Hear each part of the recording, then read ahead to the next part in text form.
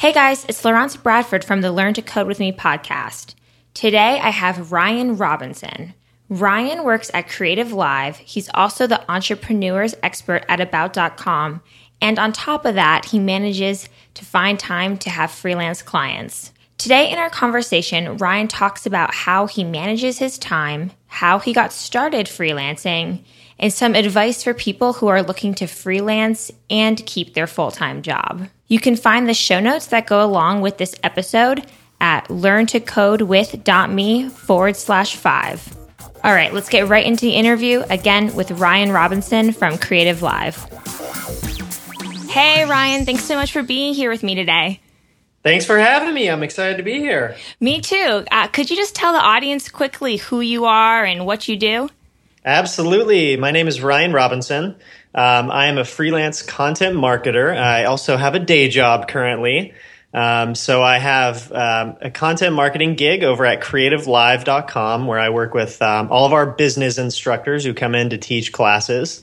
I help them market their classes. And then on the side, I also operate a freelance content marketing business, and I have a blog, ryrob.com, that teaches people how to start a profitable freelance business on the side as well. So exciting. And you're one of the few people that I am just so impressed with how much you do. I really can't wrap my head around everything that you do because I see you everywhere. I'll be online, I'll be on entrepreneur.com, and all of a sudden I see you pop up writing an article. Of course, you're on CreativeLive, you're on your own website, you're sending out, emails about courses and so on and so forth. So I'm really excited to dig in. Just to get the ball rolling, could you share some more details about how you got started as a freelancer? Yeah, absolutely. It's really a funny story the way I see it. I kind of break my career as a freelancer into two distinct episodes. This first episode I had probably back in, I think it was 2013.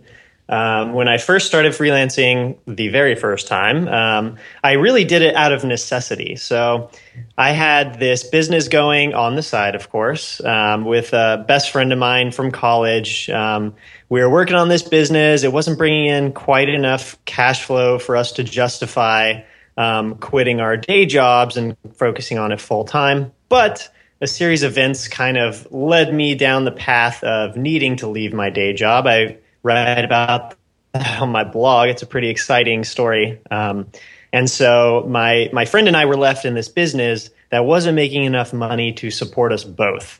And so the first time I started freelancing, it was kind of a holy crap, I need to be bringing in more revenue. And so that one was really not on my own terms. I ended up having to go back and get a full-time day job, which led me to CreativeLive. And since then, I've been building a lot of strong relationships, increasing the amount of portfolio pieces I have. And so now I've sort of relaunched into freelancing on my own terms. And it's been a completely different experience. Wow, I love everything you're saying. And how long ago was it when you first got started freelancing? The very first time was back in 2013.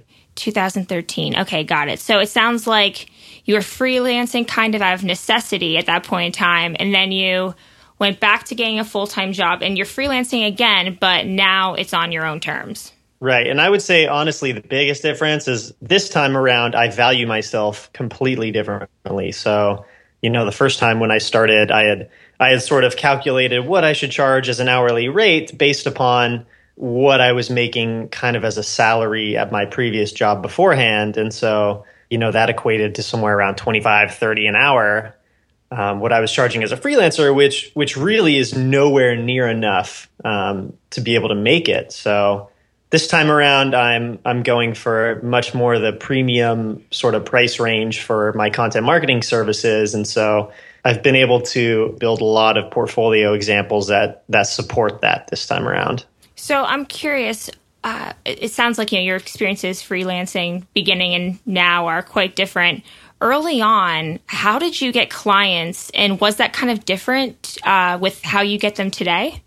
Oh, it was completely different. So yeah, the first time around, I was looking for freelance jobs. I was much less focused back then, right? So I was doing content marketing without really knowing I was doing content marketing. So the majority of the freelance jobs I was looking for were like blog post writing, editing jobs, a little bit of sort of social media marketing mixed in there too. But all the clients I was finding were on Upwork, people per hour. I was going to these marketplace websites, basically searching for clients on there exclusively. One reason being because I didn't really have a great website portfolio. I didn't have the examples I could sell myself. So yeah, this time around, most of my clients actually come to me. I've used my blog as sort of this testing ground of basically everything I create on my blog, I can create for my clients. And so lots of them end up discovering me sort of on a whim, or I mention them in a post. I'll reach out and say, hey, just wanted to let you know I mentioned you here. Let me know what you think if I quoted you correctly. And then one thing usually leads to another. And I end up pitching them on something that can help their business too. Yeah, I love that. So it's like your blog is sort of your resume / cover letter / portfolio, because you use it, as you said yourself, as a testing ground to show clients what you can do. And I just want to kind of quickly go back to the bidding sites or the marketplace sites. When you talk to people nowadays who want to get started as a freelancer, do you ever recommend anyone to start there? Just out of personal preference, I don't.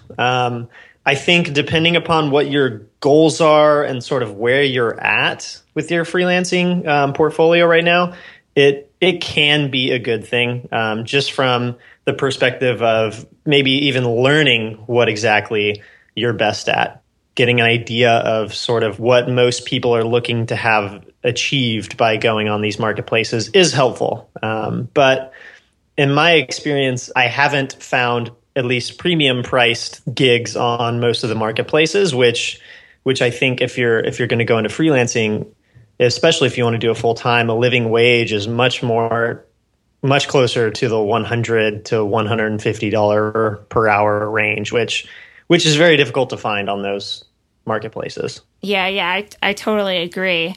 So I kind of want to transition a little bit to people who right now have a full-time job and they're really, thinking about freelancing and think it could be something for them. I know you write a lot about freelancing and having a full-time job at the same time, and it's something that you're doing, right now. Is there any tips you have for someone who is thinking about going down that route, like how they could decide if it's something that's right for them? Yeah, I think probably the most important thing to keep in mind if you're considering going down the path of freelancing on the side is asking yourself why you want to do it. So are you motivated by making more money? Do you view it as a way to eventually step into a self-employed career? Getting very clear on what your goal is going to help you actually stick with it. So part of the reason why I think the very first time I went freelancing didn't pan out so well for me was that I was doing it out of complete necessity versus wanting to do it this time. So now I'm building my freelance business on the side with a very clear goal that it'll end up being my full-time job very soon. So I would say getting very clear on why you're wanting to freelance in the first place is important. Yeah, I really like that answer. And you mentioned money, and that's definitely, I think, a big reason why a lot of people want to freelance on the side is just to earn extra money. Do you think that's a good reason alone, money? Or maybe it depends on the person? I think it totally depends on the person. You're right. I think it's a great goal to have because it's necessary when you're trading your time. You need to be compensating yourself for that. But I think it should really be sort of just rolled up into this larger purpose of what you're wanting to achieve, because it's really difficult freelancing on the side. I get up at 4:30 a.m. on most days during the week so that I can work on freelance projects before I head into my day job. And then, I spend plenty of time on the weekends too. So I'm sacrificing a lot doing it. And so having that larger, bigger picture goal of I'm investing in my future here is what actually keeps me doing it. It's not so much the money. I regularly turn down writing gigs that don't sort of help me propel my career and build my portfolio the way that I want to. Yeah, there's so many great things you said there. First, I think I want to ask just about any tips or advice you could give someone on making it work, like freelancing and having a full-time job. You just said, you wake up at 4 a.m. Is there anything else you do to allow yourself to get all of the things you have to do done? Yes, absolutely. I've gotten so serious about how I prioritize what I do and do not spend my time on. I very actively manage my emails. Like it's very easy for me to get stuck in my inbox, especially from my website. I have dozens of people that email me every day or respond to different autoresponders that I have when people download things from my website. And so I have a lot of conversations going on through my inbox constantly. And so setting aside blocks of time to deal with the things that I need to deal with is very, very important to me, because I know that I can only handle basically 3-ish, maybe 4 freelance clients at a time at any one given time. So I have to set aside very specific blocks of time to work on those projects. Otherwise, it just doesn't get done. Yeah. So you talked a bit before about saying no to projects. Is there any kind of like guideline or framework that you follow when you're deciding if you should take on a freelance project or not, or any questions you ask yourself? Yeah, I would say that there's definitely this gut feel component to it. So I personally need to be excited about the client and the project, because if I'm not super excited about it, it's not going to be very easy for me to continue getting up super duper early and work on their projects. So when I'm looking at a potential client, they need to fit within the confines that I've placed on my freelance business. So I work specifically with only 2 types of clients, and it's either a growing startup, usually something technology related, or an influencer who's working to grow their personal brand. Usually those types of projects are more related to ghostwriting and helping them build their influence online. So I have these very 2 specific pictures of people that I work with. And so that helps me serve as a very, very helpful filter point. Yeah, I really like that, because it can become really hard sometimes to say no to things, especially when maybe it wasn't an opportunity you were thinking about, but it's like the whole shiny object scenario where this thing comes along and then, you don't know if you should do it or not. So I think it's really great that you have these like 2 kinds of clients that you work with specifically. However, has there ever been a time in the past where maybe an opportunity came your way that didn't fit one of those 2 clients, but you took the job on anyway because it was something that was really great? Oh, yes, absolutely. So I kind of view opportunities as a very broad umbrella of things. So basically, to me, an opportunity is something that takes my time investment to do. And so I'm trading that time for something I could be doing elsewhere. And so I've actually developed something for myself that I call the just say no time management system. And it's sort of this 3-step process of evaluating incoming opportunities, determining first if it has a positive impact on my immediate business goals. And then after that, figuring out where exactly it fits into my core priorities. So if I get something like an interview request or a podcast interview request, I'll first evaluate, the audience, the listeners of that podcast, and say, okay, is this something that is going to help me achieve my core priorities right now?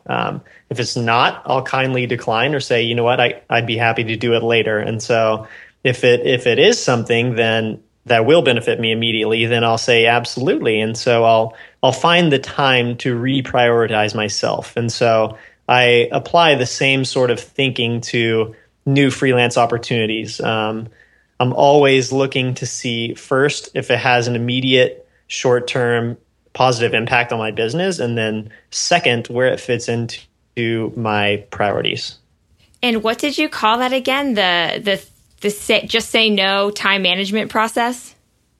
Yeah, I call it the just say no time management system. And if you Google exactly that, it'll be right at the top there. Okay, cool. I like that. That's good. Yeah, it's funny because early on, it's awesome to have all these opportunities coming your way. But then as you progress and there becomes more and more, it can be kind of overwhelming at times deciding. So having some kind of framework like that to help guide you is definitely helpful. Yeah, definitely. I would say I'm a huge follower of the belief that busy is not a good thing, right? So busy means you're just not managing your time and your opportunities the best way possible. Ooh, I like that. Yeah, that's good. So next question, has there ever been any really big frustrations that you faced in the past or maybe even recently? And specifically frustrations or struggles that relate to freelancing and having a full-time job at the same time?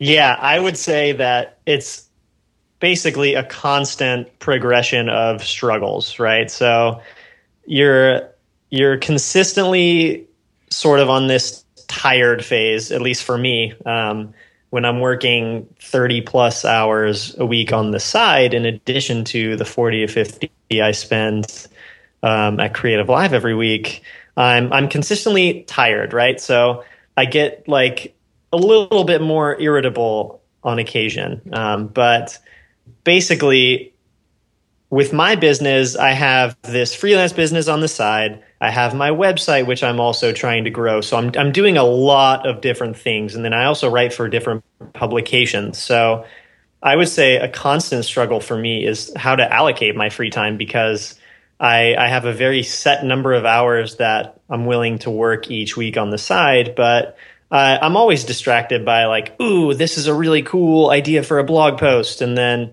if I'm not careful, I can find myself spending 5-10 hours writing a massive blog post on a Saturday or Sunday instead of working on a project where a client has an expectation of me. So being very, very self-aware of what I'm doing in the moment is a constant struggle for me. I don't know if that's something that I'll ever truly master. I think it's sort of this lifelong pursuit of how well can you stay on task and stay focused on doing the things that you know are going to get you towards your goals fastest. Yeah, I totally relate with the, you have a really good idea for something, and then next thing you know, you spend like 5 hours working on it. And then sometimes I never even... Yes, and it's so difficult because that's such a rewarding process. Yeah. And some of the things I'm thinking I've done recently, I never even published or put out there. So it's like I never even really finished it because I realized, oh, this isn't something I should be working on right now. And yeah, it's definitely, it can definitely be hard having these different kinds of ideas and wanting to pursue them. So over time, I know you said you want to eventually do your business and freelancing full time. Do you have any idea of when that would be? Or maybe a better question is, like, is there a certain point that things would look a certain way that means you're ready to quit your full-time job? Yes. So I am definitely an avid goal setter. I've learned at least to stay away from putting undue pressure on myself in terms of like, this is my exact date that I'm quitting my day job. Because I've done that in the past. I've had the experience of quitting a day job a little bit too early. And now I like to follow more of a guideline of income. So how much side income am I bringing in each month that is reliable and consistent? And so once I hit the threshold of bringing in about 75% of my full-time salary in just side income, that's when I've sort of proven to myself that I can quit my day job and justify going full-time on the side. Yeah, that's really good. And to look at the numbers rather than just setting a date of when to quit your job. I like that. So how do you kind of monitor that? I'm just curious for myself. Do you use like a spreadsheet to track like a month over month, or? I actually use Mint for all of my personal finances. And so I'm just very strict about categorizing all the different sources of income and expenses I have, just so I'm monitoring things. So yeah, I actually use Mint. Very simple. Okay, so final scenario question, and this is for someone who has no freelancing experience, but they want to get started. What is one step they could do today to take a step in the right direction? In my opinion, so there's a lot of different methodologies and schools of thought on how to get started as a freelancer. But in my opinion, I think if you want to build sort of this premium brand for yourself, and Laurence, this is something you've done a good job of, you have to have a very high quality, nice looking portfolio website. And so if you don't have a website for yourself that you can highlight what you can do for your clients, you're going to have a very difficult time selling yourself and your services, especially if you want to go for premium pricing. So I would say first step getting started with freelancing is to take the time to put together a very good looking website and something that can scale as you go, and you'll be able to constantly add different portfolio examples to it. Nice. I like that answer. Right. It's a very good time investment. So even though it's, you're not immediately going out and trying to sell yourself and land gigs, I think if you even spend a few weeks to a month doing something like that, it's something that's going to pay dividends over time. Like my website is by far my biggest asset in my freelancing business, and it's because I've spent countless hours on it.